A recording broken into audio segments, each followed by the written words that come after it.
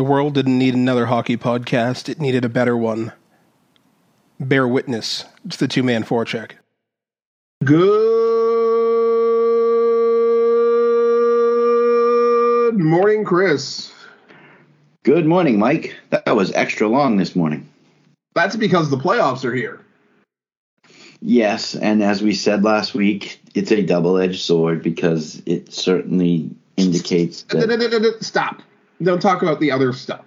Oh, no negative talk. Okay, got it. We're only here to talk about the playoffs. Well, and a couple of other things. Like someone who got axed.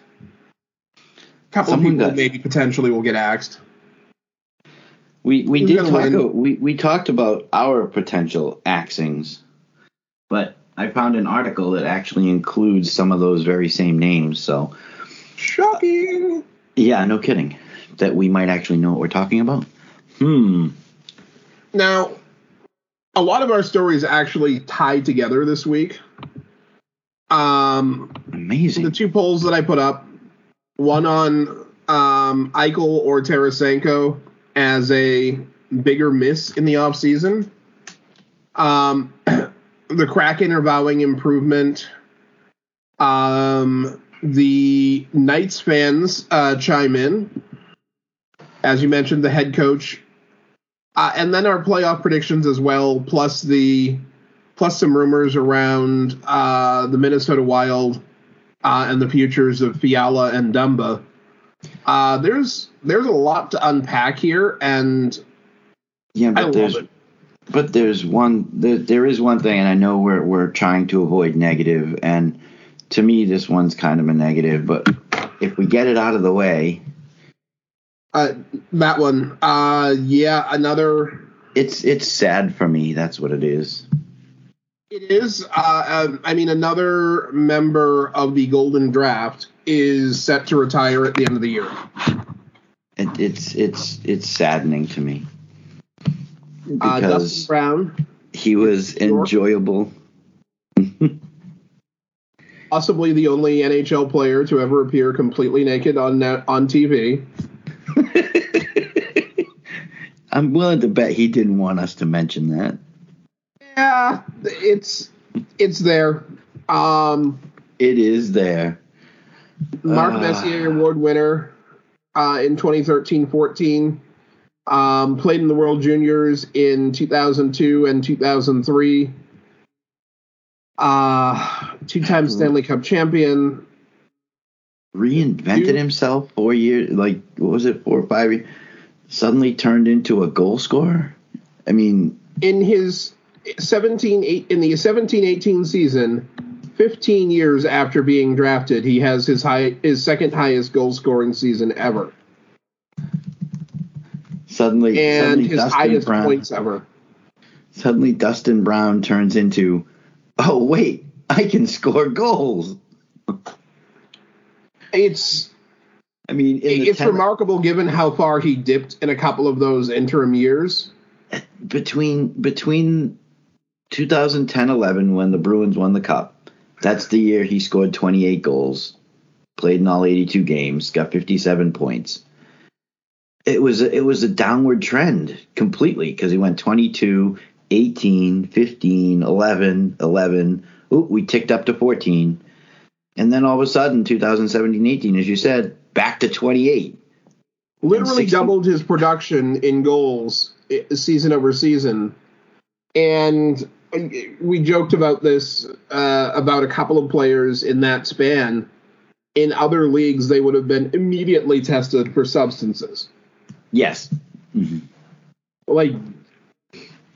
I don't know what the thing was here. I mean, there was, if you go way back far enough, one of the Senators' better players changed his skates and seemed to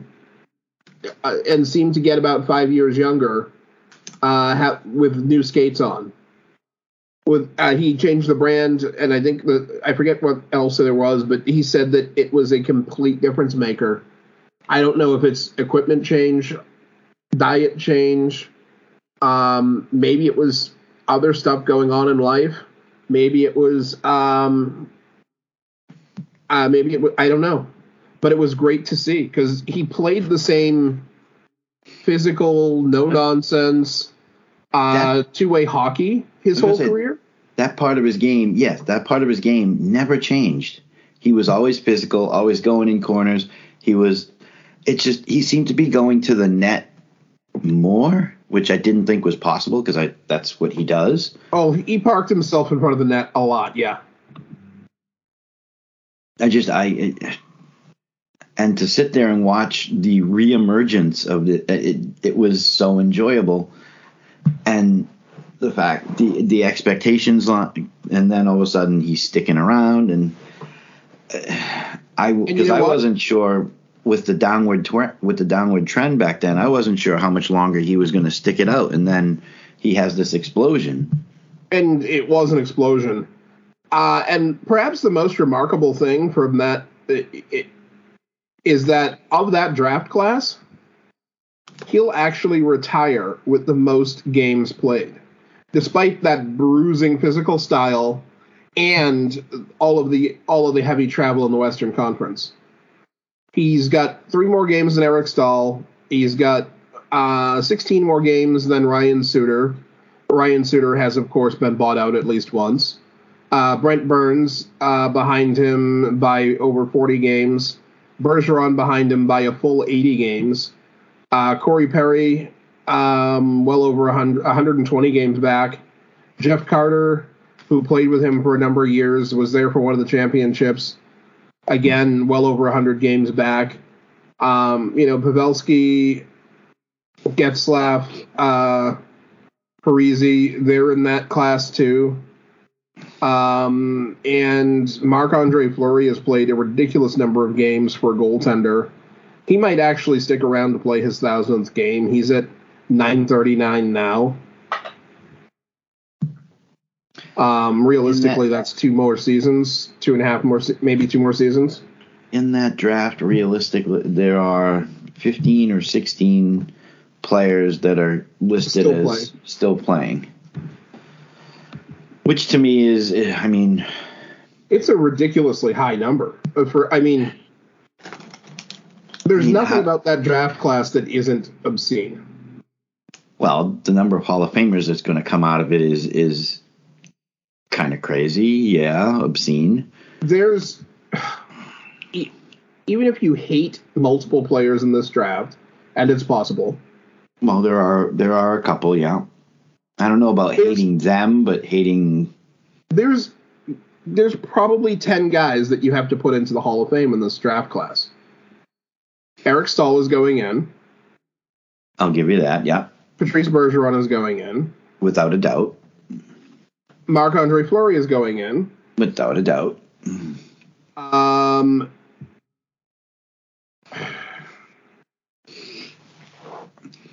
think Dustin Brown has a good shot.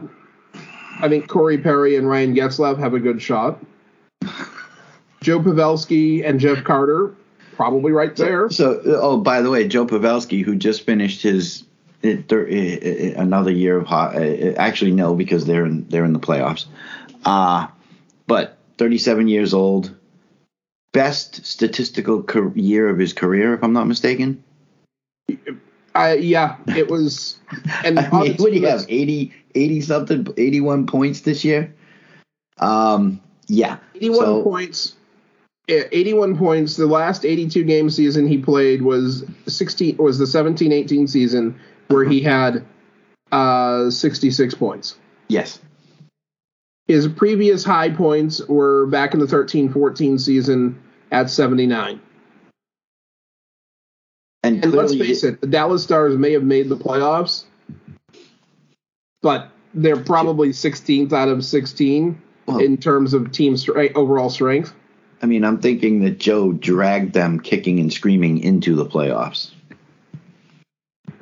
Well, he did lead them in scoring, despite being the old man of the squad. I mean, the next oldest guy on the roster and who's ranked in terms of like the top 10 scoring is actually Ryan Suter. I mean, don't get me wrong. James Robertson had a great season. Roope Hintz had a great season. Tyler Seguin scored 24 goals. But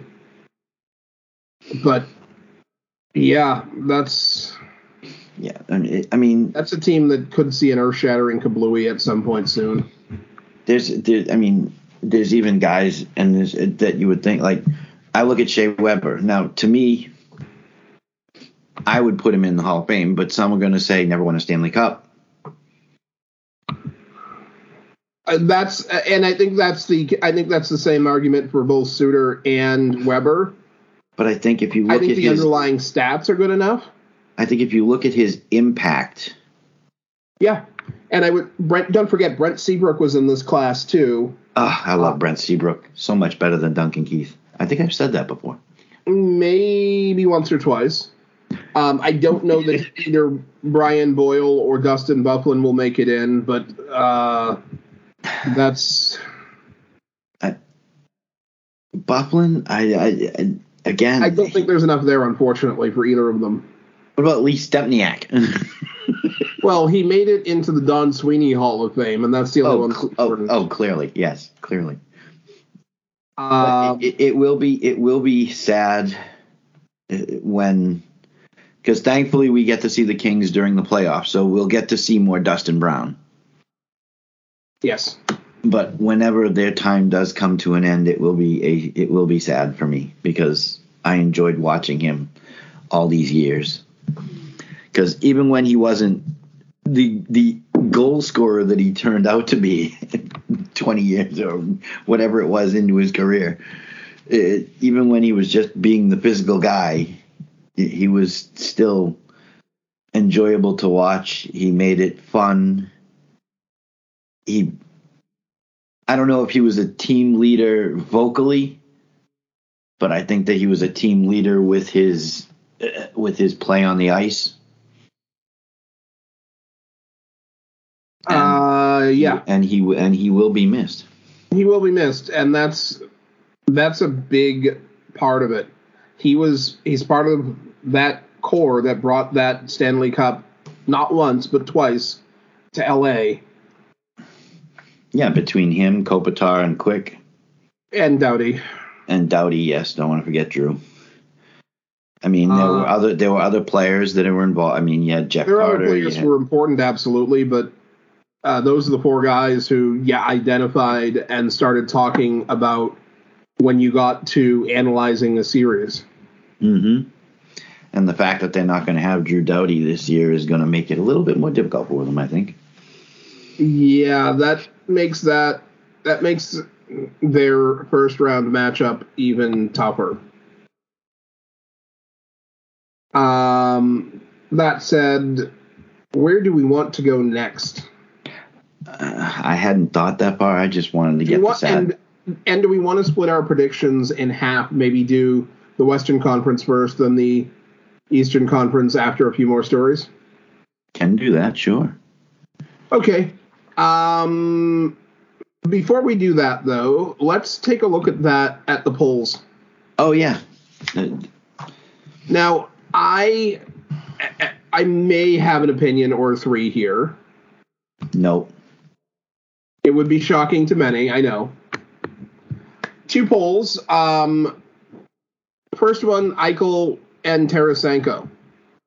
During the offseason, both were available. If you had moved on them assuming you had moved on them and paid the whatever price at the draft or just before the start of free agency, the impact, a couple of things might have changed. Because if a team had acquired Eichel earlier, gotten his surgery earlier, he gets back on the ice a month earlier. Yeah. Given the pace that he played at, 6 more goals, 5 more points, whatever you want to call it, that's pretty much the difference between them making the playoffs and not. Tarasenko, on the other hand, he had another really good season. They finally got his shoulder fixed, and surprise, kind of more productive than he's been in a little bit. 34 goals, 48 assists, 82 points in 70 5 games. But are the Blues otherwise happy that he didn't go somewhere else? Oh, I'm certain the Blues are happy that he didn't go elsewhere. But if you're a team who was able to acquire one or both of these guys, and you didn't, which one do you consider the bigger miss? You have the 29-year-old goal-scoring phenomenon at wing, and you have Jack Eichel, who is a number one center, whether a lot of people like it or not. Honestly, it depends. It's going to sound like a cop-out, and I apologize if it does. It's not a cop-out because my initial response would be to agree with the poll results. However, it depends on what you're looking for. If you look at this as the opportunity to get Eichel and what he can do next season or for the next 5 seasons, then yes, the bigger miss is Eichel. I think in the moment, Tarasenko was the bigger miss because so short term for a team like, say, Washington or Boston or even LA, teams that are in win now mode, you're saying that you would take Tarasenko. Yes, but even for Eichel's still a miss for Boston too because we all know about the gaping hole. Absolutely, and the potential gaping hole in the 1C if and when Patrice does call it a career. Or decides to sign elsewhere. I don't see that happening, though. I would like to say I don't see it happening. I really don't want to even think about... Look, I get queasy when I see him in a Canada jersey, like playing international. If I had to actually see him in a non-Bruins NHL jersey, I'm not sure I could watch the game. Okay. That said, if he had the opportunity to, say, go play for the Calgary Flames next year, be their number 2 center, and help them get a second Stanley Cup in a row, or go play for,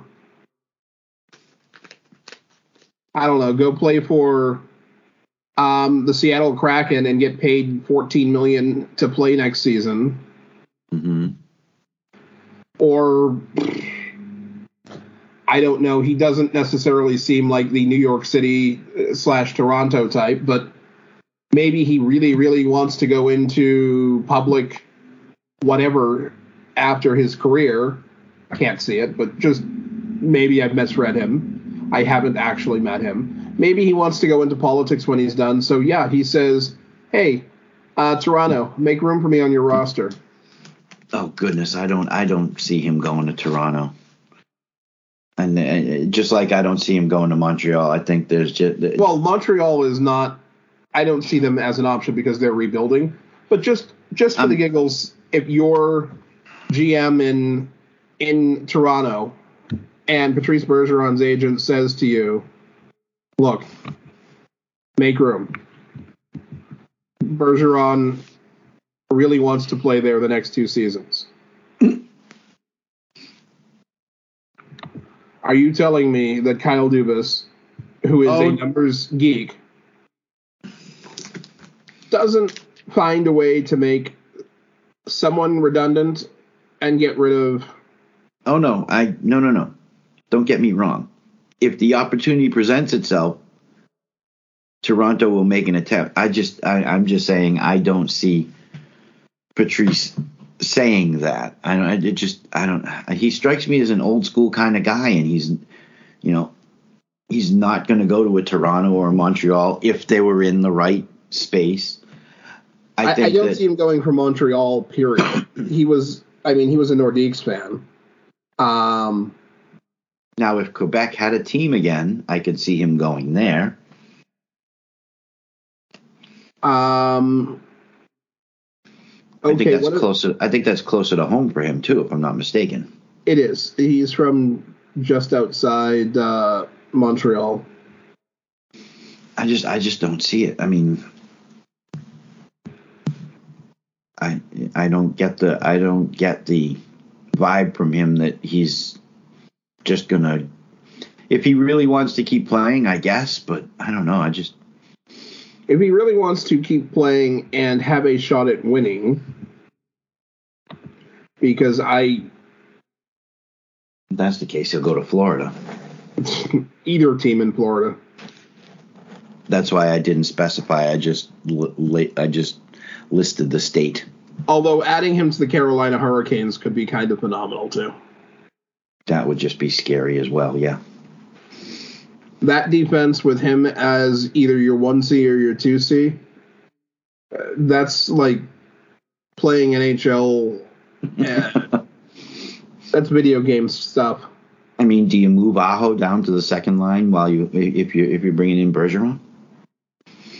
I would, as a general manager and a head coach, I would take the utterly craven and completely sincere route that I was not going to number my lines. Yeah, exactly. Suddenly it would not be a numbers. It would not be line 1, line 2. Yes. There's the gold line and there's the diamond line. There you go. But, okay, so back to the poll. Yes, in the short term, Tarasenko, definitely the bigger miss for teams that are in win now mode. But Eichel, in the long term, Eichel is the bigger miss.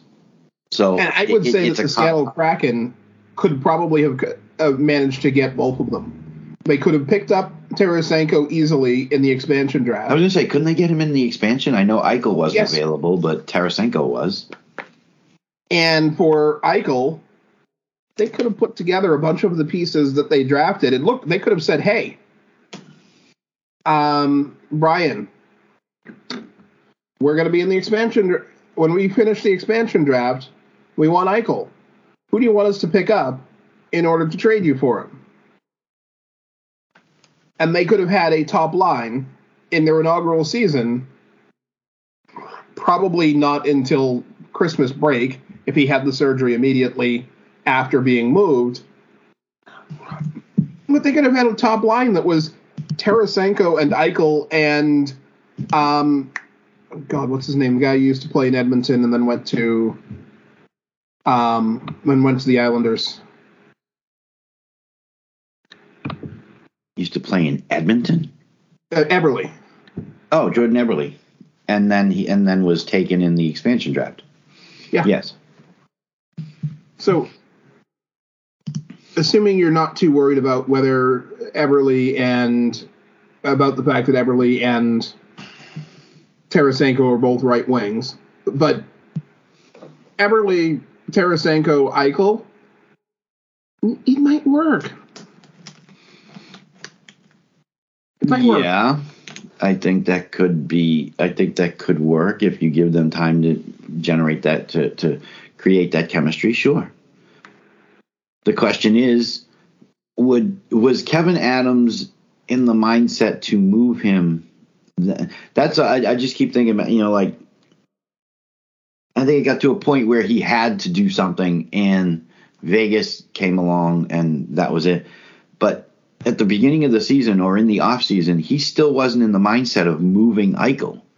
So I don't know if Seattle could have moved that needle. He wasn't. I don't know if anyone approached him with a strong enough argument. But when you're in the position that the Kraken were, and you could almost literally hand them a half roster full of talent, immediate talent that's mostly fairly young with term, and a draft pick or two. Why aren't you getting it done? But the two of us both criticized pretty much all of Seattle's moves. So, well, I mean, they did trade Lauzon after taking him in the expansion draft. So, yes, and that was, I mean, we knew they were going to make some trades.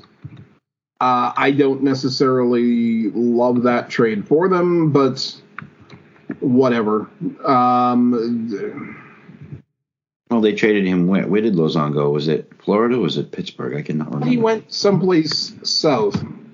Yes, someplace south. Pretty much everything. Was it St. Louis? Oh, it might have been. Pretty much everybody. No, it's Nashville. It's Nashville in the south. Okay. Pretty much everybody in the NHL is south of Seattle except for the Canadian teams. So,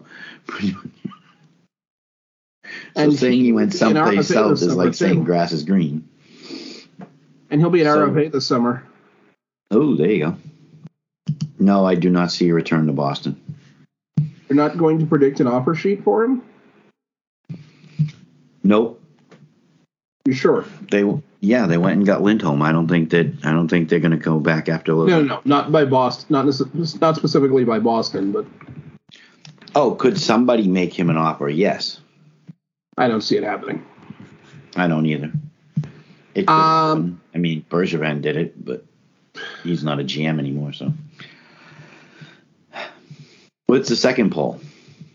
Second poll. Which of the 4 division leaders is most likely to lose in the first round? This one's interesting because Carolina and Florida tied as being most likely, which I don't necessarily agree with, even though both of them are probably facing the toughest opponents of the 4. Calgary came in second. They had 20% of the vote. And then Colorado had 13.3%. It's a really, really murky question because I don't think I agree with the Florida. I think the Carolina high percentage is due to the fact that we probably had a lot of Boston votes. Calgary is. We're going to get to our picks, and Colorado having the least number. Colorado makes sense to me though, having the least. I mean, Colorado has lost in the second round 3 years in a row. They lost in the first round the year before that. They lost in the first round 4 years before that because they missed 3 years. They missed another 3 years and then lost in the first round. They fixed some goaltending issues, though. Darcy Kemper is really good, as I've been saying all these years.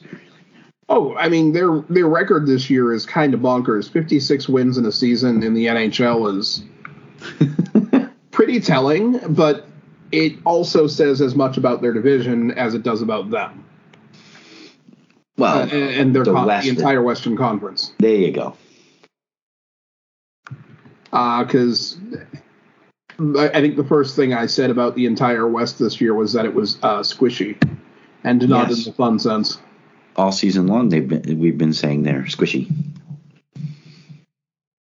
And the lowest team to make it in the East in terms of points into the playoffs is 100. Washington. Yes. All 8 team in the West, 97, which isn't terrible. 97. I mean, a Who's lot that, of the years. Kings? What? 97. Who is that? The Kings? No, that's Nashville. The Kings had more points than Nashville? Woohoo! 99. Nice. Nashville finished with the lowest playoff points in the West. But you stop and look at it, and I remember hearing about this. All 8 teams in the East, all 8 playoff teams, triple-digit points. All 8 teams. I mean, if you want to say which division, which conference is the more difficult, I think that pretty much gives it away. I mean, yes, okay, the Kings had 99, Nashville had 97. They came close, but 8 teams with 100 points or more. And what did Carolina have? 116? 116 for Carolina, 122 for Florida, who That's didn't even finish the ridiculous. season well. Colorado had 119, and Minnesota had 113. And then, of course, there were the Arizona 31st. We're going to get to them, or we Yeah, let's do our Losing. Western Conference predictions. losing the race? Where do you want to start? Western Conference.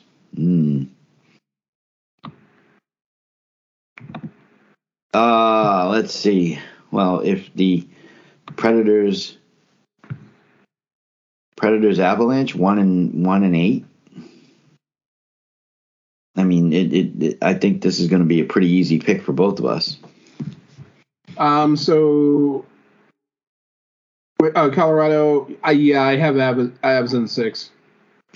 Oh, look at that. Avalanche in 6. And I didn't look at all of the stats you looked at. How about Minnesota at St. Louis or versus St. Louis? Why do you got to go to that one? I think it's probably going to be the most competitive series in the West. I think I crossed out my check marks and how many games at least 3 times. I finally. I'll go first. Okay. I was going to say I finally I have settled. Minnesota in 7. Okay, that's just scary because I have the Wild in 7. For those listening, we are nowhere near each other. I'm in one town. Mike is in one county. I'm in a different county from Mike. For those of you who are all familiar with Massachusetts, he's outside 495. I'm inside 90. I'm inside 128. And I'm outside 495. Yes. Yeah, so just to give you a logistical idea of what's going on. Calgary versus Dallas. This is the one where I was saying in pregame that I think I might have to change the number of games. I think despite the fact that there's a lot of good reasons to pick the team, I think it will lose the series. I think that the team that I picked to win the series is probably going to win handily. And I went with Calgary in 5. All right. No, I know that we're great minds think alike. I have Calgary in 5. For those of you wondering, I looked at a couple of things, but I actually wrote down to look at regulation wins, shootout losses, power play percentage and rank, PK percentage and rank, goals against per game, road record, and home record. And I think the road record is probably going to be more telling. When you look at the road record for Calgary and Dallas, Calgary went 25-14-4. Dallas went 19-20-2. And that, to me, is huge. Like, if you can't win on the road or on the road as Dallas, that means you need to win every home game and fluke into a road win. And I don't see that happening. Like, I just can't.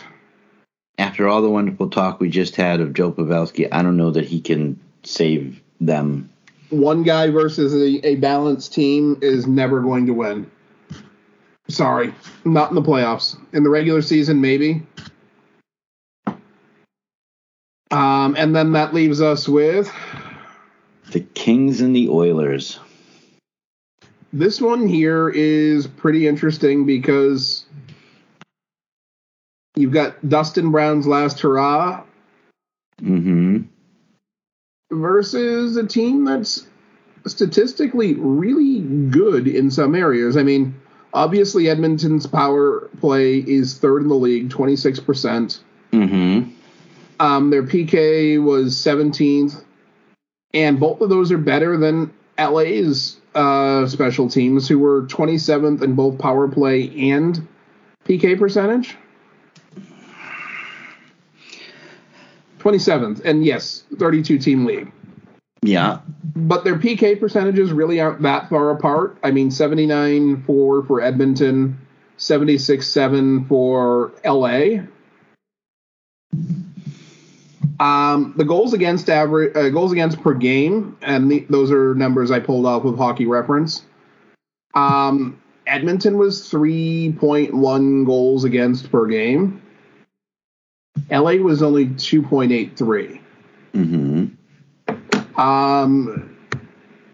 So in answer to the poll, I have Kings in 6. Wow. I am actually not going to say that we have the same. However, I didn't take the deep dive into the stats like you did. I did it mostly on gut. I looked at goaltending. I looked at some special teams play. For whatever reason, I just completely glossed over home and road records, which would have actually made sense had I looked at them. But just going on what I've seen and what I know of the Oilers and their questionable goaltending there, I actually had Kings in 7.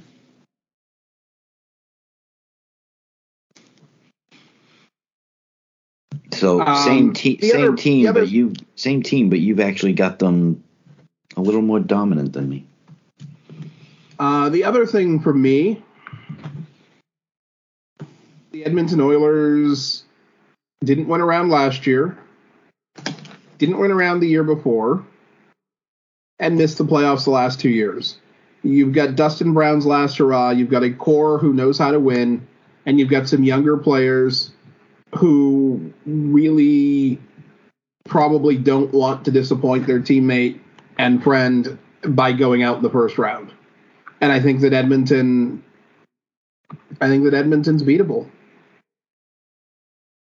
It's just that simple. I mean, with Edmonton, I stopped and looked at Evander Kane. And Evander Kane has not been in the playoffs since 2018-19. And he played 20 games, had 8 points. He's got 29 playoff games in his career, 13 points.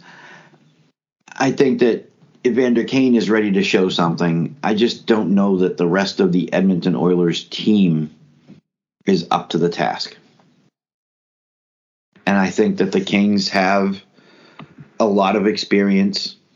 And granted, that could be translated to older, such as Kopitar, Dustin Brown. They're going to miss Drew Doughty, no doubt. But between Brown, Kopitar, and Jonathan Quick, those are some strong voices in the locker room as far as what's required in the playoffs.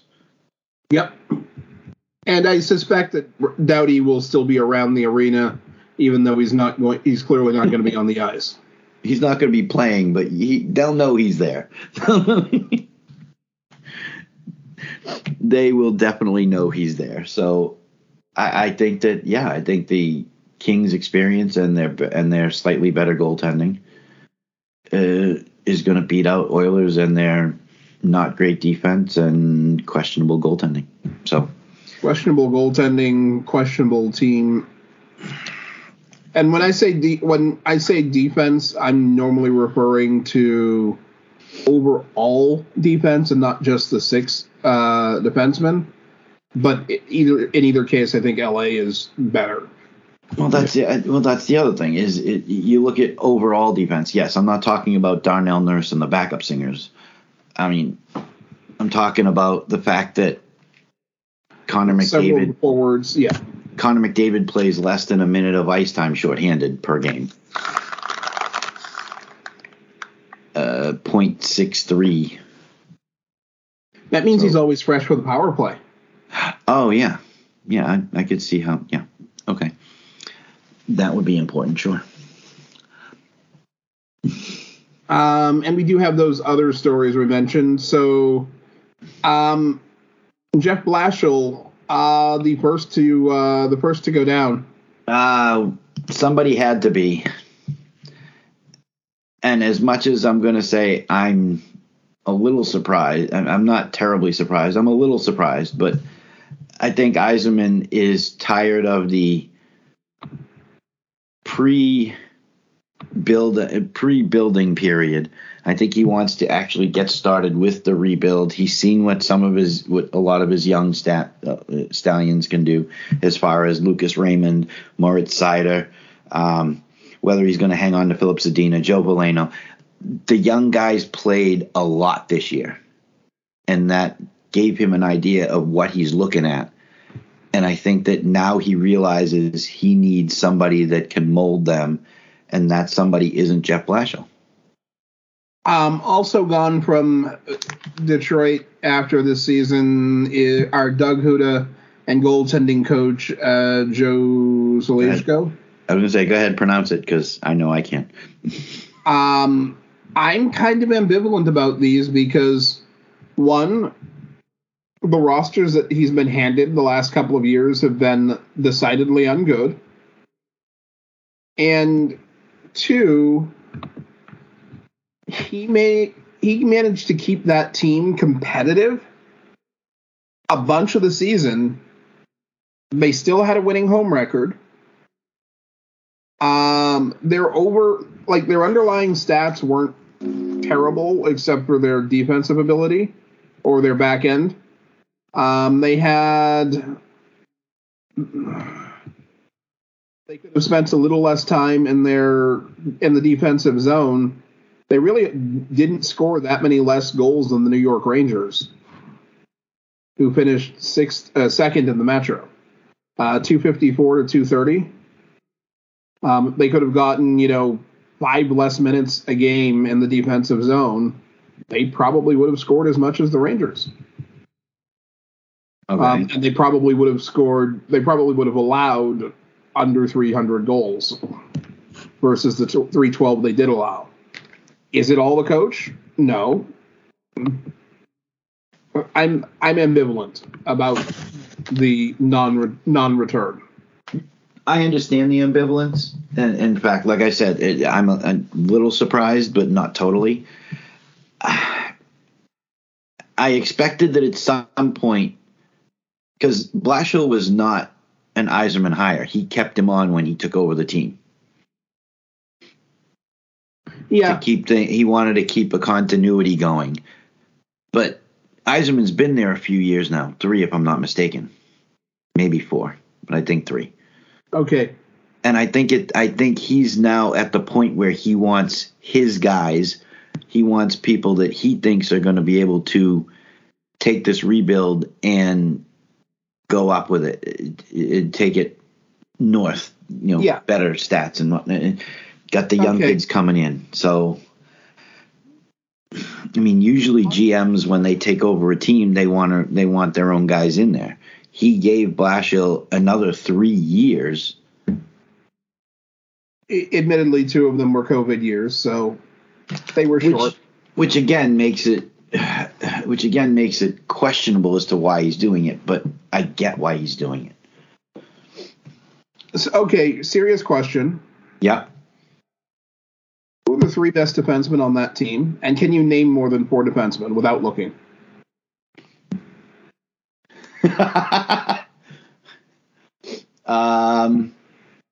Well, I traded away Nick Leddy. Moritz Seider. That's a gimme. Go ahead. This is coming from a guy who is a Detroit Red Wings fan. Yes, I know. And I can't do it. Moritz Seider, Danny DeKeyser. Those 2. Yeah, and to be quite honest, that's probably about it. Because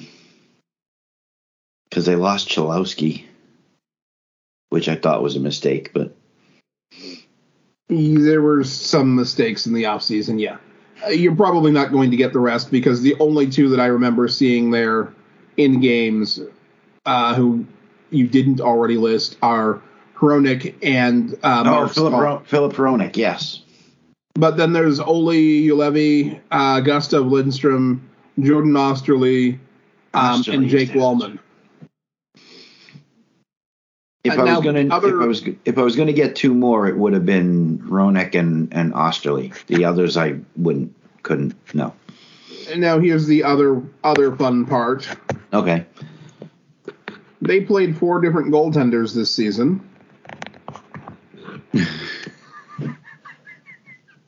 All four of them had at least one win.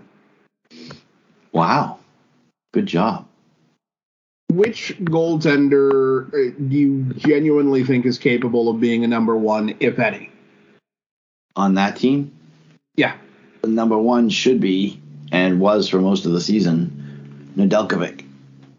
Who finished the season with a .901 save percentage. I know. 52 games, 20 wins, 24 losses. Greiss was worse. Yes. Not greatly worse, but definitely worse.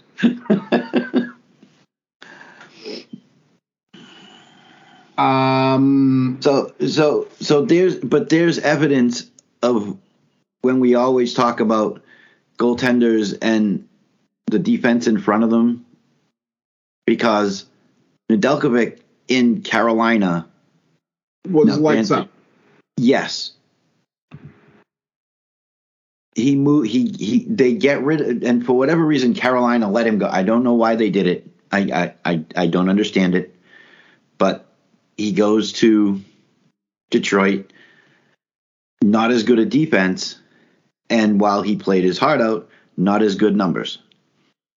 So I mean, in fairness to Nedeljkovic and to Carolina, he had one good season there, like one legit season. He only played 23. He played 59 games this year for Detroit, and his career total is 88 games. Mm-hmm.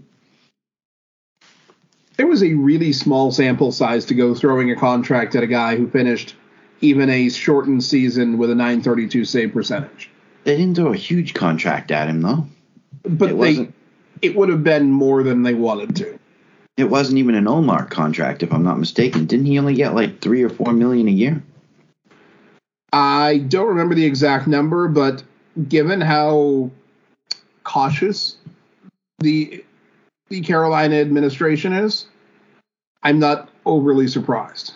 Nedeljkovic, yeah, $3 million $3 million a year.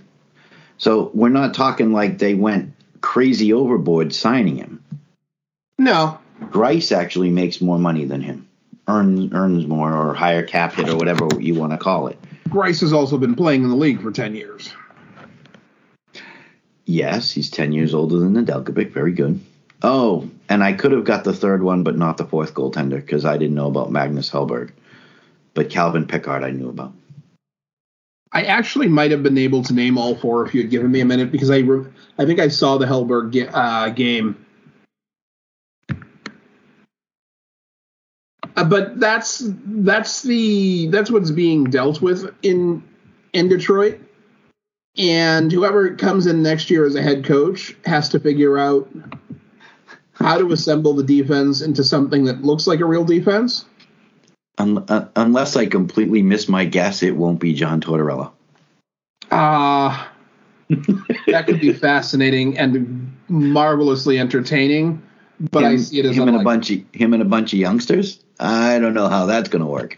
See, I don't think that he's as bad with youngsters as people think he is, the same way that I don't think that Claude Julien was. No, I agree. I don't know. His frustration boiled over in Columbus, but I think it was lack of effort that was bothering him there.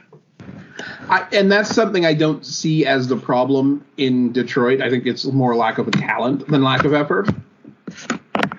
Because the team's just not deep enough. Period. And that's what Yzerman's trying to fix.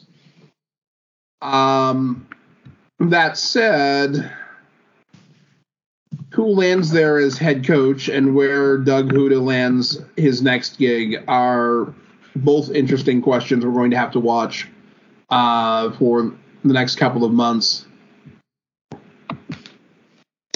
Now, honestly, the most surprising story to me this offseason or this year, yes, is not the Knights failing to make the playoffs.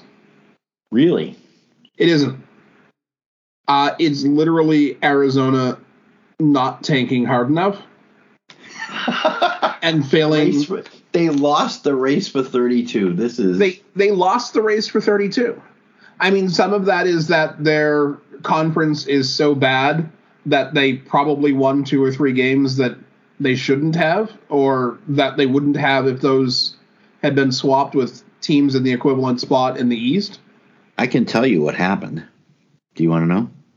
They failed to trade the right players before the deadline or even before Thanksgiving? Nope. That could be one. That could be one, but no. What they did is they found a goaltender.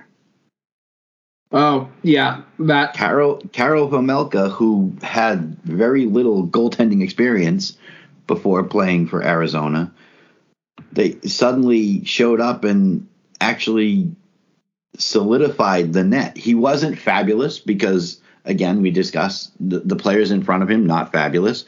Jacob Chychrun maybe, but he Keller, they needed to deep six him like right away. If they had traded Jacob Chychrun, they might have won the race for 32. But Karel Vejmelka come in and actually solidified the net a little bit. And I think that if they put a better core in front of him, they may have something. Now, first they got to find a home. But, details. Details. But, yeah, they probably, as I said, they probably should have traded Clayton Keller or, maybe stretched out his rehabs from the games that he missed an extra, 2 or 3 games. Oh, sure, yeah. That might have done it. Same thing with Nick Schmaltz. He missed 19 games. If they could have just kept him on the shelf for 3 or 4 more games, they might have won him. They might have done it. Now, is the bigger surprise that Arizona failed to win the race, or is the bigger surprise that Montreal went from Stanley Cup final to dead last in the league? No, it's definitely that wow. Needed more caffeine before we started the show. It's definitely that Arizona failed to win the race. Because they traded away a couple of good players in the offseason. Mm-hmm. They made at least one in-season trade. They had a under-competitive roster at just about every point of the season. And with the exception of Clayton Keller and maybe Nick Schmaltz, you'd be hard-pressed to call any player on that team currently a star. Another thing that they did was they did pick up Shane Gostisbehere, who probably provided a little bit too much offense from the back end. But that's what Chychrun does. But Gostisbehere actually, they made the mistake of allowing him to play all 82 games. Okay, there's a problem, yes. I can see how that would be an issue. If they kept him out of, say, 3 or 4 games, then perhaps, maybe, they could have won the race. And another one is, Lawson Krause. I mean, he had 20 goals, 34 points in 65 games. You should have been able to find an excuse to put him on the press level for at least 3 or 4 more games. Pull your skates tight enough when you tried to tie them. You must be having a back or neck issue. We're going to have you checked out. Go home for this 6-game road trip, and we'll check on you then. But somehow Montreal finished with 55 points. And they legitimately have both more young stars and Nick Suzuki is better team balance overall. Nick Suzuki is clearly a guy to build around. If you put these two teams up against each other in a 7-game series, I think that if you put them up against each other in 5-7 game series, I'm pretty sure that Montreal wins at least 4 of them, whether Carey Price takes the ice at all or not.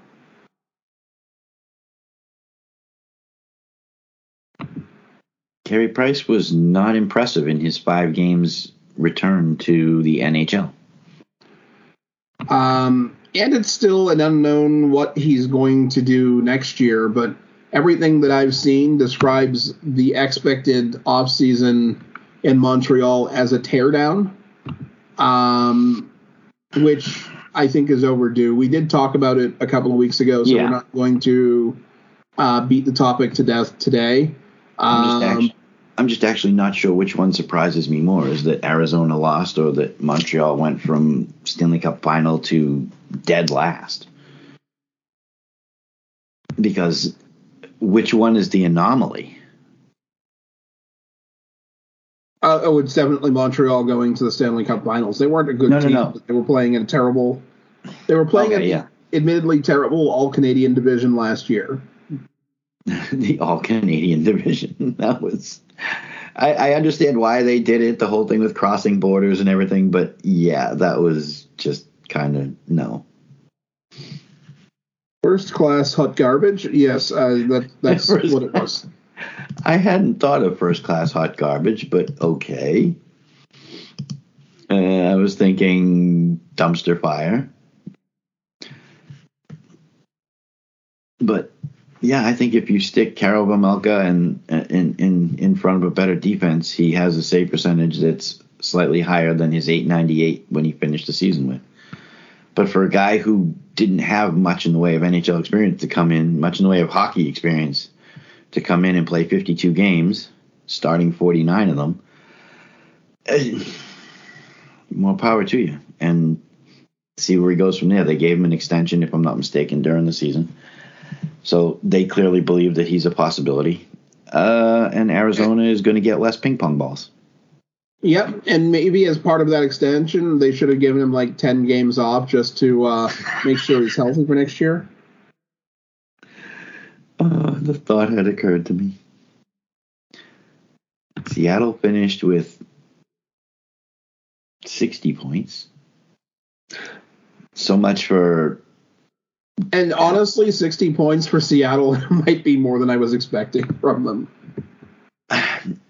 I was certainly not expecting a repeat of Vegas' inaugural season, that's for sure. Actually, they didn't finish with that because, I mean, it's the last game of the season. They're playing Winnipeg at some point today. They could have 62. They could climb as high as 62, which would do absolutely nothing to their rankings in the Western Conference. They would still be one from the bottom. But they would jump ahead of Philadelphia in the overall 32 rankings. They would move up from 30th to 29th. Yes, if they do get more than 1 point, they would indeed eclipse the amazing Philadelphia Flyers. Aren't we going to say the underwhelming Philadelphia Flyers? Wasn't there more expected of them this year? I expected a whole lot more of them, even with the guy they started the season with as head coach. I think they're probably 15 wins light. They finished with 25 wins. If they had finished with, I could easily have seen them hitting 40. I think my biggest surprise, if you were to ask me today, and I know we haven't done our biggest surprises yet, but one surprise for me has to be Buffalo getting 75 points. I'm given the reinforcements that they got, and I said at the end of last season that Tage Thompson was someone people needed to watch. Yeah. Not that anyone listened to me, but given the reinforcements that they got, I'm really not surprised that they did reasonably well. How they did it is a different story. They did have Craig Anderson, so. How they did it is a different story because I wasn't expecting Kyle Okposo's reemergence. 38 points in 50 games for Tuck in their uniform is pretty solid. I'm still somewhat surprised that Middlestat only picked up... I mean, he was half a point per game player on a not great team after coming back from some injuries. Alex Tuck is a good player. Has been since he left. He was at Boston College, has been for Vegas. I like Alex Tuck. I felt bad for him when he was dealt to Buffalo. And, I mean, they actually got decent goaltending from both Anderson and Tokarski. Tokarski actually finished with a very slightly higher save percentage. But Anderson managed to win a couple of more games. I mean, 17 of their 27 wins belong to Craig Anderson. Considering Tokarski started and appeared in more games this season than he has at any point in his career, that's not bad. I mean, he's had better save percentage, better numbers, but then again, he was backing elsewhere. up. He was backing up in Montreal. He was backing up in Tampa Bay. He had his one game in Anaheim. I mean, yeah. I don't know. Interesting, but yes, Arizona. You should feel shame not winning the race for 32. Definitely, that front office probably needs a clean out. The question has been asked: what's going to happen to the Senators this offseason? It's a very confusing question given the passing of Eugene Melnyk a couple of weeks back. Because we don't know who's going to emerge or who has emerged as the major force behind the team. One of the key points. Maybe. What? His daughters, maybe. I think that they... Both of them are pretty young, though. They're early 20s. Yeah, but they're actually involved in what's going on rather than being hands-off, from what I've read. So whether they like the idea or not, it's, the family still owns the team. So they have so many questions, though. You got Matt Murray. You got Matt Murray is unfortunately something they're going to have to carry. I literally can't see anyone trading for him. Why would you? And buying him out, Does that even make sense, though? Not really. I they're not going to come that close to the cap, or at least I can't imagine them spending reasonably sensibly and coming that close to the cap. Do they have players they need to re-sign? Yeah. But not. There's actually not huge unsigned quality players. I mean, Chris Tierney, who's 27, is a UFA. He's making $3.5 this year. Dylan Gambrell, Adam Gaudette, Josh Norris are all RFAs. The first two with arbitration rights. Tim Stützle, RFA, no arbitration rights. And Tim Stützle, not an RFA this season. Alex Formenton and Matthew Joseph are both RFAs, the latter with arbitration rights, as does Victor Mete. Victor Mete is not getting that much more. Eric Brandstrom is not getting that much more. Their goaltending, you have Matt Murray, but you also have Anton Forsberg, who certainly wasn't incredible, but he's signed for next year anyways. You've got Shane Pinto, a center on injured reserve at the moment. Tyler Ennis, also he's a UFA. I don't know if they'll re-sign him. Even if they do, it's not going to be expensive.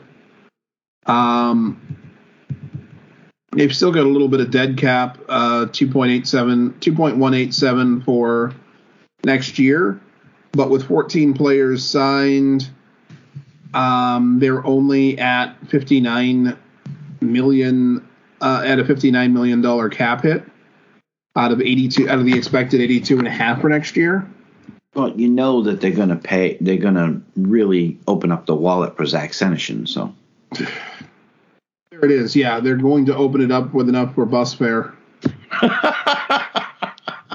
No, not even cab fare, just bus fare. Did he do anything with Ottawa? I literally don't know or care. He played in 2 whole games for Ottawa. And let me guess, he got slightly less than that in terms of points? Yes. He got a total of 0 points. And was a -1. But he had 2 penalty minutes. I feel bad for Zach. I really do. It should have been better for him, but I think the expectations were so high because of where he was drafted, and he should never have been drafted that high. Nope. The Bruins should not have used all three of those picks to actually. They should probably have traded them for live bodies. But hey, swing-us. But hey, the guys taken after those three, and we've talked about it ad nauseum. Maybe if you take one of those guys instead of the guys you took, different story. Who knows? I think the Senators obviously need goaltending. They need if one can be found, they need to improve their top four defense. And I'm not sure. Shabbat by himself is not good enough. I mean, Shabbat, as much as I'm an enormous fan of Thomas Shabbat, no. Thomas Shabbat, I think Jake Sanderson is going to. I think they've got three decent defensemen here that they can build around. I mean, Travis Hamonic is 31, Michael Del Zotto is 31, Nick Holden's 34. I think if you're looking at defensemen to build around, Shabbat, Sanderson, and Brandstrom are your three to build around, and they need to fill out the other three spots on that defense. Yes. But yes, goaltending. Forsberg, I'm not sure he's the answer. He's better than he was in Chicago. That's a high bar. I realize that. That bar is very nearly as high as a skate blade. They gave him a 3-year extension at $2 3/4 million, so they plan on keeping him around. He obviously impressed somebody. They probably also need to get better at center. In a couple of weeks, we'll take a look at who the best RFA and UFA RFA and UFA centers are. Yeah. I mean, arguably, you could make the claim that Patrice Bergeron is the best UFA center for this offseason, and he probably is. The odds of him landing there? Slim, but not none. I would have to say it's a non-zero number, but it's not a very big non-zero number. So 1, 2. We've been saying all along that this team is definitely worth building upon. This is not a blow up. Actually, this is a really interesting. I mean, not that I think the other guy is even less likely to end up there, or the other two guys, even if they're both younger than Bergeron. Mm-hmm. But both Giroux and Evgeny Malkin are UFAs this offseason. Now, Bergeron outscored both of them, although Evgeny Malkin had a higher points per game total, but he's been badly injured the last 3 seasons. Pierre-Luc Dubois is probably the big fish this offseason at center. I'm worried, and I know we'll dive into it later, but I have my concerns over Pierre-Luc Dubois. I don't blame you, but there's one more guy too. Oh, really? Who's a UFA that is probably going to get a lot of attention. And this is a guy that you and I have talked about more than once, Nazem Kadri. Yes, he will certainly. If he doesn't get attention, something's wrong with 31 Something's wrong with 31 GMs. 32 GMs. 32. Well, no, he's already in Colorado, so they know what he's capable of. I'm going with the other 31 who don't pay any attention, possibly.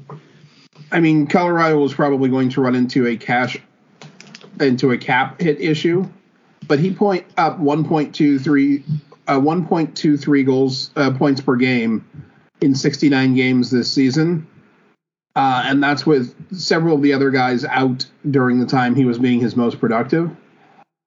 That's pretty interesting. I will have to rank my top 5 or 10 UFAs really soon.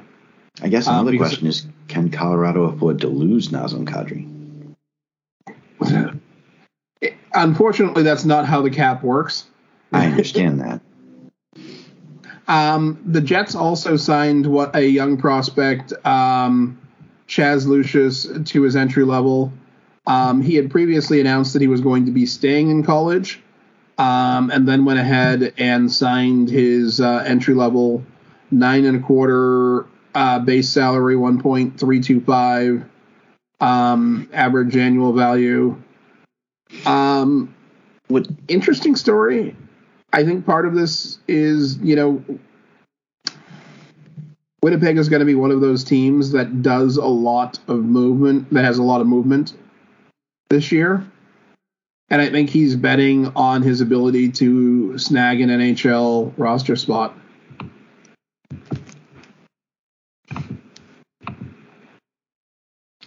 And it's interesting because if Chaz had chosen to stay next season, he would have been playing with his younger brother, Cruz Lucius, who is a U.S. development program product, and he has signed a letter of intent, and he's going to University of Minnesota. So I don't understand the move unless Chaz somehow just figured that there wasn't enough challenge in college hockey. I don't understand, especially if he'd come out and said that he planned to stay in college. It makes sense to me to stay more than 1 year unless there's some real. You go out in your freshman year and you score 50 goals and you get 37 assists and you just blew up the college game and okay, fine, there's no challenge for you. Go see what you can do. Maybe he doesn't believe in the quality of the college team and doesn't want to be depressed all year. But it's Minnesota. They were a Frozen Four finalist. Yes. So it's not like the team around you is chopped liver. Your team is playing for national championships almost annually. So where is your argument that the team is not that good and I just need to get out of here? I'm sorry, that argument doesn't work. Minnesota is one of those empty. It's like you're either in New England or you're in Minnesota, Michigan, North Dakota. You're in that north central part of the country. I'm sorry, but I don't understand. He's only 18 years old. Stick around another year. Why are you so intent on? I understand the allure of money is strong. I get that. But if he genuinely believes, whether on his own or through his agent or through some stuff the team has said to him, that he might be able to get a roster spot, secure a roster spot next year. I don't know that there's any GM or head coach that's foolish enough to guarantee a roster spot to somebody. No. Not if he believes it. He doesn't have to have been told that explicitly. But if he just believes it, that's enough for most players to make the move.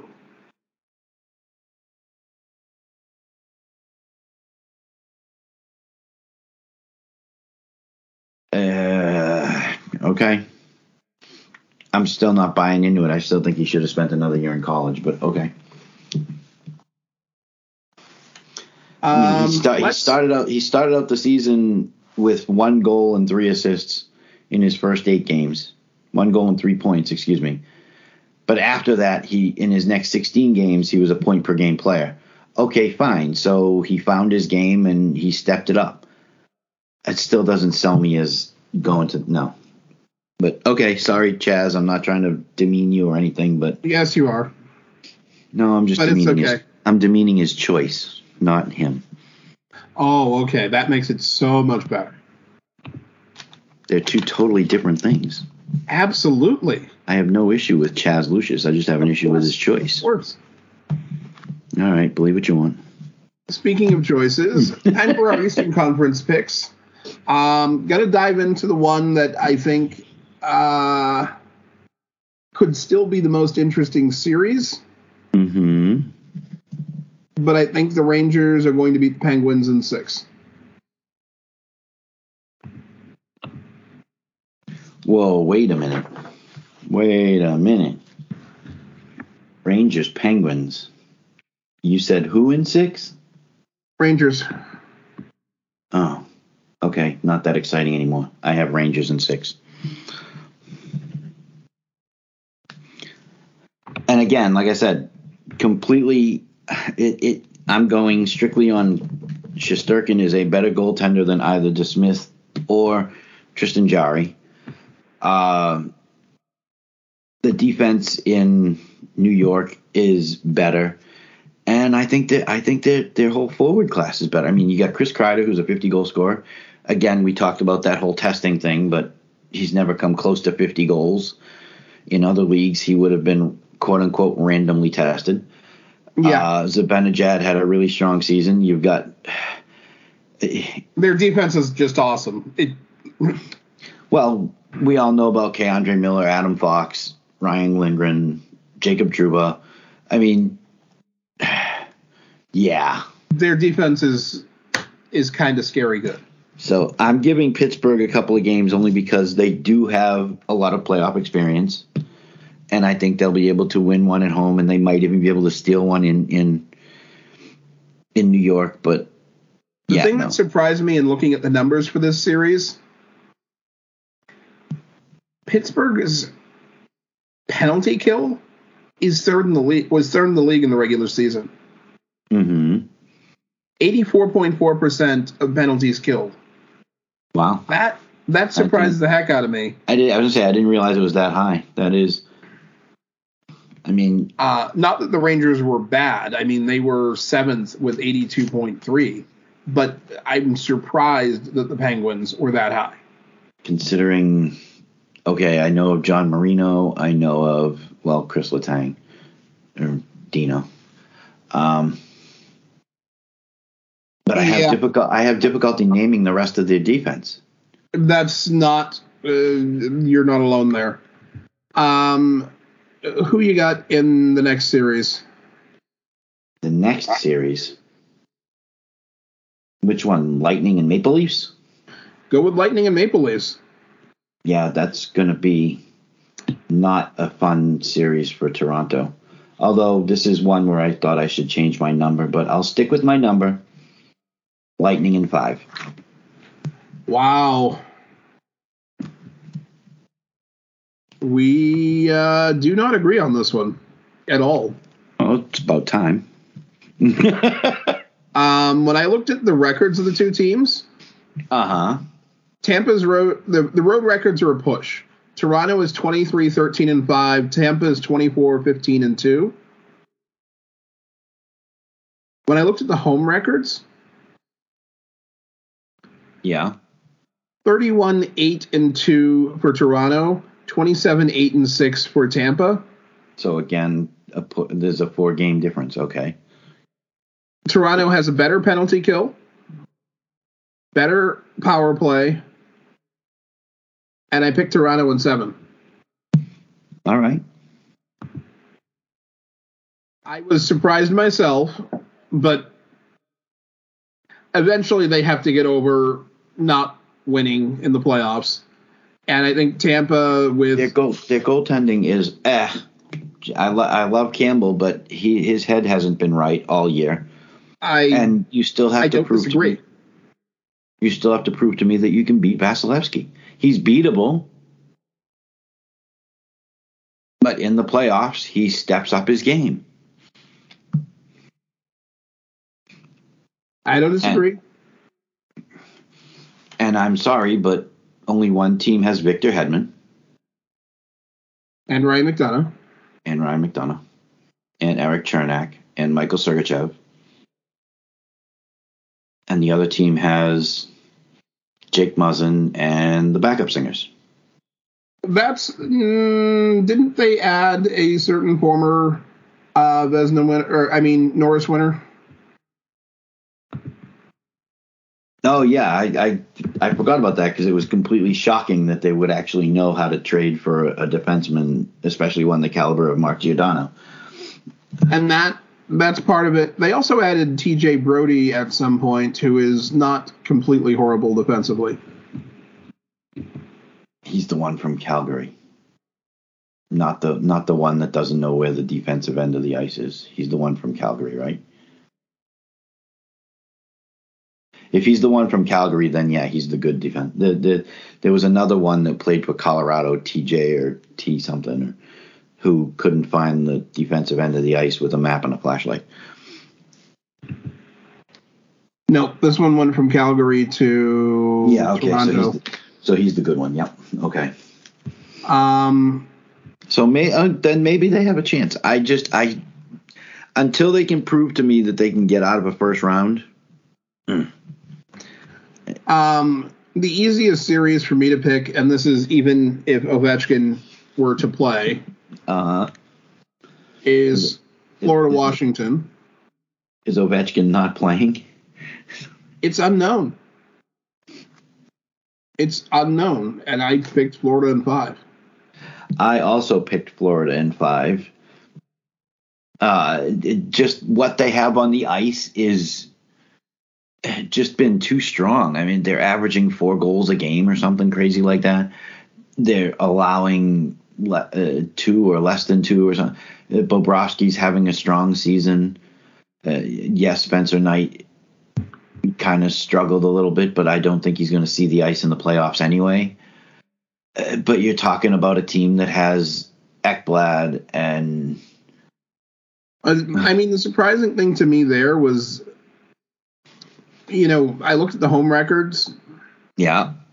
I could have made this pick if I were only allowed to look at the home records. I just don't Washington was 19-16-6 at home. Florida was 34-7-0. In an entire regular season, they lost at home in regulation 7 times. Okay. That's a bonkers number. And then there's that last series that we have to pick. So, I mean, and I'm looking at Florida briefly here because, yeah, you're talking about a team that 5th in power play. You're talking about a team that, yeah, they had 1, 2, 3, 4, 5, 6 players with 20 or more goals. Yeah, no. Anyway, that was an easy pick. Boston and Carolina. Yep. The Bruins have 2 goaltenders that combined have about 1 period of playoff experience. Correct. However, as mentioned in the Los Angeles pick, that locker room is full of playoff experience. Bergeron, Marchand, Hall has been there. I'd love to say Taylor Hall, but he really hasn't been there. It's Hampus Lindholm. But I'm looking at the fact that Freddie Anderson is not ready to return in net for the Hurricanes. So the Hurricanes are now looking at Antti Raanta, who is unfortunately injury prone. As good as he was years ago, and it got him a huge contract in Arizona that he had difficulty staying healthy for. And there's a backup who has no playoff experience in I can't even say his name. I picked Bruins in 6. Very interesting. I just think that I look at the way the teams played the bulk of the season. Mm-hmm. Carolina had a really soft ending to the year. They just weren't themselves the last 15, 18 games. But when I looked at the Bruins, they were also sloppy a lot. I mean, all of those last-minute goals that they were given up consistently across the whole season. You look at the stats for the two. It's not that. I mean, the differences aren't ridiculous. Mm-hmm. But Carolina has the better penalty kill. In fact, the best in the league at 88%. 88%. I mean, the Bruins were ninth. They also had a better power play at 22% to the Bruins 21-2. Both of them had over 40 regulation wins. Carolina had a better goals against average, even without, and we don't know if it's going to be 1 game, 2 games, or the entire postseason without Anderson. And I don't think it's going to be the entire postseason. From what I'm reading, he's not with the team. He's not practicing with the team. He's working out, but he hasn't, from what I read, it doesn't sound like he's actually on the ice. And if he is on the ice, it's not doing hockey things. Carolina in 7. You did say in pre-show that it was going to be an unpopular call. So, and I am in no way pandering to any audience. I firmly believe that I am not pandering to any audience. I'm even writing down next to your name, Bruins in 7. Except I put Carolina in 7. Yes, I know. Carolina in 7. There we go. Antti Raanta, the goals against with him in net versus Anderson, the save percentage is 0.1%. So Fred Anderson at 922, Antti Raanta at a 912.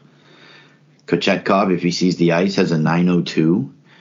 The goals against under Anderson, 2.17. Under Raanta, 2.45. So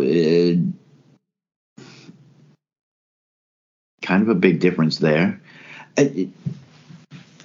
They still have, if not the best, one of the best defenses in the NHL. I get it. The Bruins did improve getting Hampus Lindholm as long as he stays healthy. They have a strong defense. It's going to be an entertaining series. I just don't know that I can rely on Carolina to. But the Bruins haven't been reliable at finishing games. Yes, that has been an issue with them closing out games. Another issue they've had is closing out periods. They seem to allow goals in the last minute of periods all the time. Oh, they allowed more of them than anyone else by not a small amount, and they lost a bunch. They lost at least 2 or 3 games where they were up by 2 at some point in this season in the game. That's really worrying. 1, 2, 3, 4. They've got 5 players with 20+ goals: Trocheck, Teravainen, Niederreiter, Svechnikov, and Aho.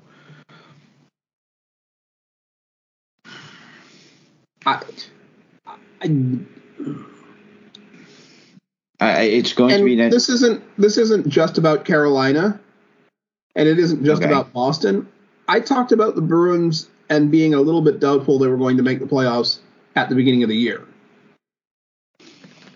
And when you look at how far off Philly was from where most people predicted them to be, and how far off the Islanders were from where a lot of people predicted them to be, had those two teams played well this season, not spectacular, but played to expectations, let's face it, the Bruins were 7th out of 8 teams into the playoffs. If those other 2 teams had played well, they might not have made it at all. Okay. Do I think the Bruins are a terrible team? No. There's no such thing as a 107-point terrible team. It's okay to say you miss Rask. It's okay. Who? Your favorite buddy there, Tuukka. I don't think I'm familiar with that name. It's okay to say you miss him. It's all right. You don't have to deny it. But, I mean, even just looking at the goal differential between Boston and all of the teams above them, Pittsburgh, better by 8 goals. The Rangers better by 12. Tampa better by 19. Toronto better by 28. And doesn't even bear talking about how much better Carolina and Florida were. Oh, Carolina and Florida. Carolina and Florida were absurd, to say the least, as far as their goal productivity.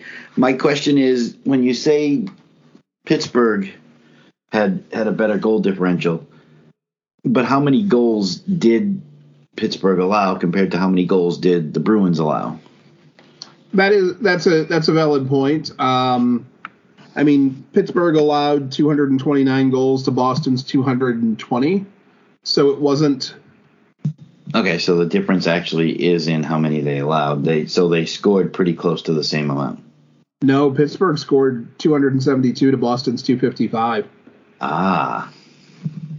So Pittsburgh was better in both better in goals for, obviously, and fairly close in goals allowed. Okay. Interesting. And that's our predictions. That we had one or two other stories to cover real quick. Sure. One of them is something that I was really hoping to see a little bit earlier in the season. Mm-hmm. But it happened. We saw the notice of it. What was it? Last Monday, or maybe it was even last Sunday. I think it was I think it was after the show. Yeah. Boko Imana scored his first NHL goal, and his family was in the audience to see it. I want to say both his parents and his sisters. Two of his four sisters, yeah. Two of his four sisters. He was, of course, one of the victims of blatant racism on the ice. Twice. In the minor leagues earlier this year. The fact that he managed to climb into the NHL after that nonsense means he's staying focused. He stayed focused and concentrated on hockey, and that's really all you can ask of any player. By the way, congratulations to Boko for getting his first goal. But wow, was it a first goal? I mean, we're not talking like an accidental, it bumped in off his leg, or it was an empty netter. Oh, no. This was a beautiful goal. This was a thing of beauty pass. I forget who it was, right between the legs, crossed in front of the net. Imama with a beautiful one-timer finishes up over. I mean, it was pretty. I mean, the guy's got a little bit of touch. I don't know what they say about him. I've never read all of the reviews as to what he could or couldn't do, but he's got a decent pair of mitts on him. He's been specializing in physicality, but I understand his last year in the queue, 41 goals. Yeah, he was an overager, but 41 goals are not an accident in any league. I'm not going to buy the whole, he's an overager thing. I'm sorry. You score 41 goals. Clearly you've got a touch. And yeah, okay, a few of them were probably empty netters. A few of them could have been camped right in front of the net. But 41 goals, you've got a touch. And congratulations to Boca. That's and it was a beautiful goal. And it was awesome to see that his family was present. I hope that he stays up. I hope that they find a way to keep him in the NHL. I think that he needs to be given that opportunity. I think he's earned that opportunity. He did end up playing 4 games with Arizona. That goal was the only goal that he scored in those 4 games. But you know what? Given the team, yeah, keep him on the roster. If nothing else, the guy wants to be there and can keep his head on straight, and that puts him ahead of a lot of players drafted a lot higher up than him. Absolutely. Lindholm has been back on the ice for the Bruins, which is great. But Jacob Zaboral has actually started his rehab and is moving towards being able to play. I suspect that if the Bruins make it out of the first round against my predictions, he might be available for that second round. I mean, looking at the guys that they've had on the ice during his time away, I want to see them. I want to see the Bruins give him the time that he needs. I don't want to see them rushing him back. Not a huge, and I have to clarify that because I'm not a huge Zaboral fan.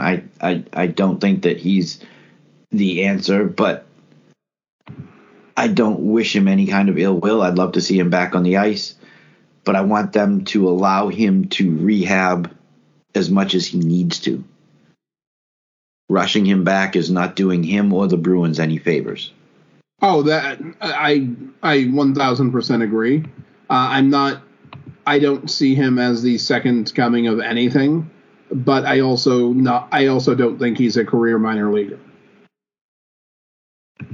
I think that he can probably play consistently in the NHL, but I'm not sure he's ever going to be an all-star or Norris Trophy winner.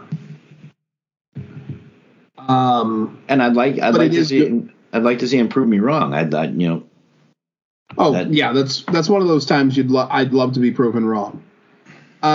We talked about Bloody Monday impending last week, and we talked about Blashill being the first to fall. In Arizona, which has a enthusiastic and well-engaged fan base.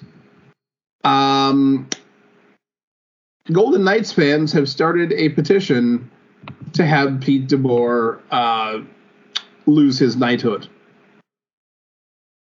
And if anybody has listened to the show last week, you know that one of the two coaches that I mentioned for termination, one of them is this very person, Peter DeBoer. I don't think that he's been the answer that they're looking for in Vegas.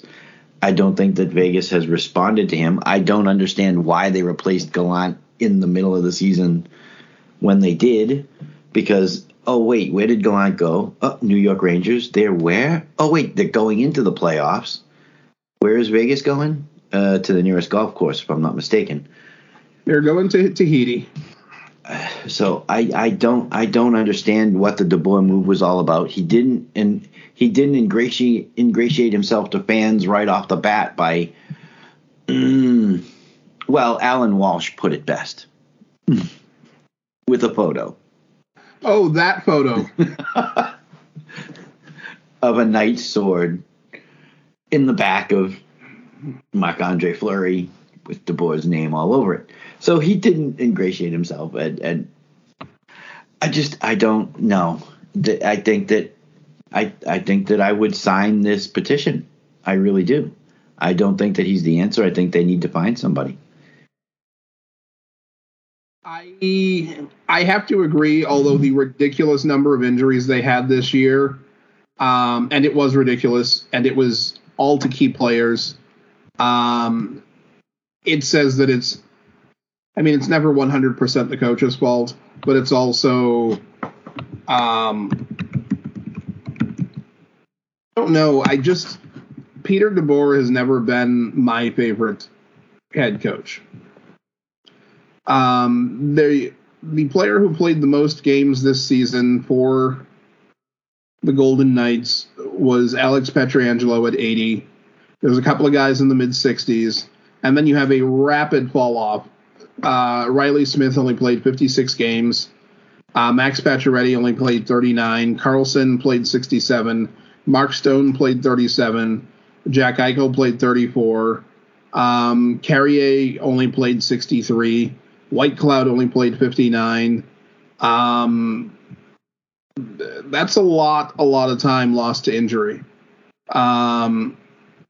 Was Robin Lehner at his absolute best? No.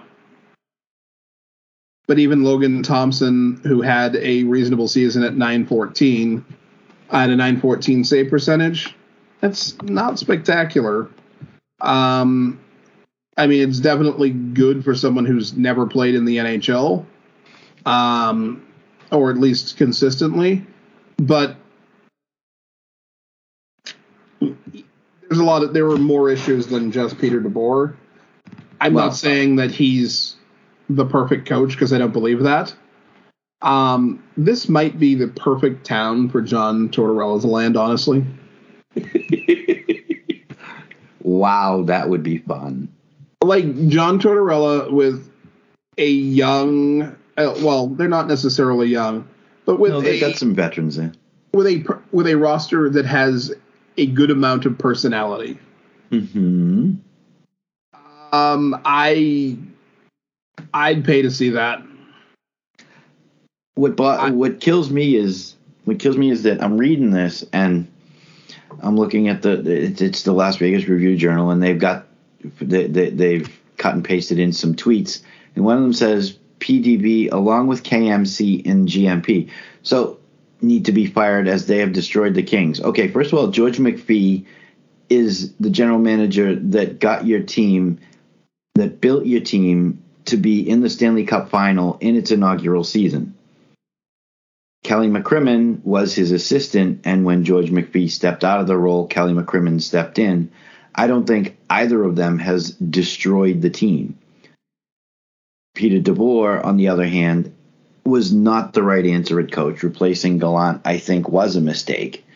But I don't see them firing either McPhee or McCrimmon in this situation. But I do think that DeBoer needs to be replaced. I think they need a fresh voice in the locker room. I don't think that DeBoer was the right voice to begin with. And it even says down below, don't want to hear another soul complain about Leonard. The last few games without him have been embarrassing. So clearly the fans don't believe that it's Leonard's fault either.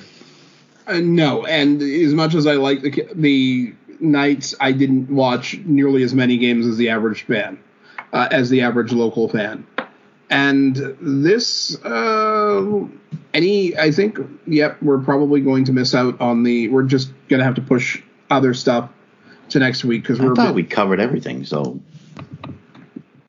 Heavy, but yeah, I thought we covered everything. We got our predictions. You missed the Minnesota Wild. We can push that to next week. Yes, again. So, ladies and gentlemen, that's where I'm going to leave you. We're going to leave you. Have a great week. The playoffs are here. The playoffs are here. The playoffs are here. Every single one of you knows rejoicing in the streets. With my laptop up, with a glass of something potent to my right, and enjoying every second. Chris? I'm just saying we should be rejoicing in the streets. The playoffs are here. We're all excited, and fans get to be in the arena for all the teams. Yes. And some of these buildings are going to be ridiculously loud.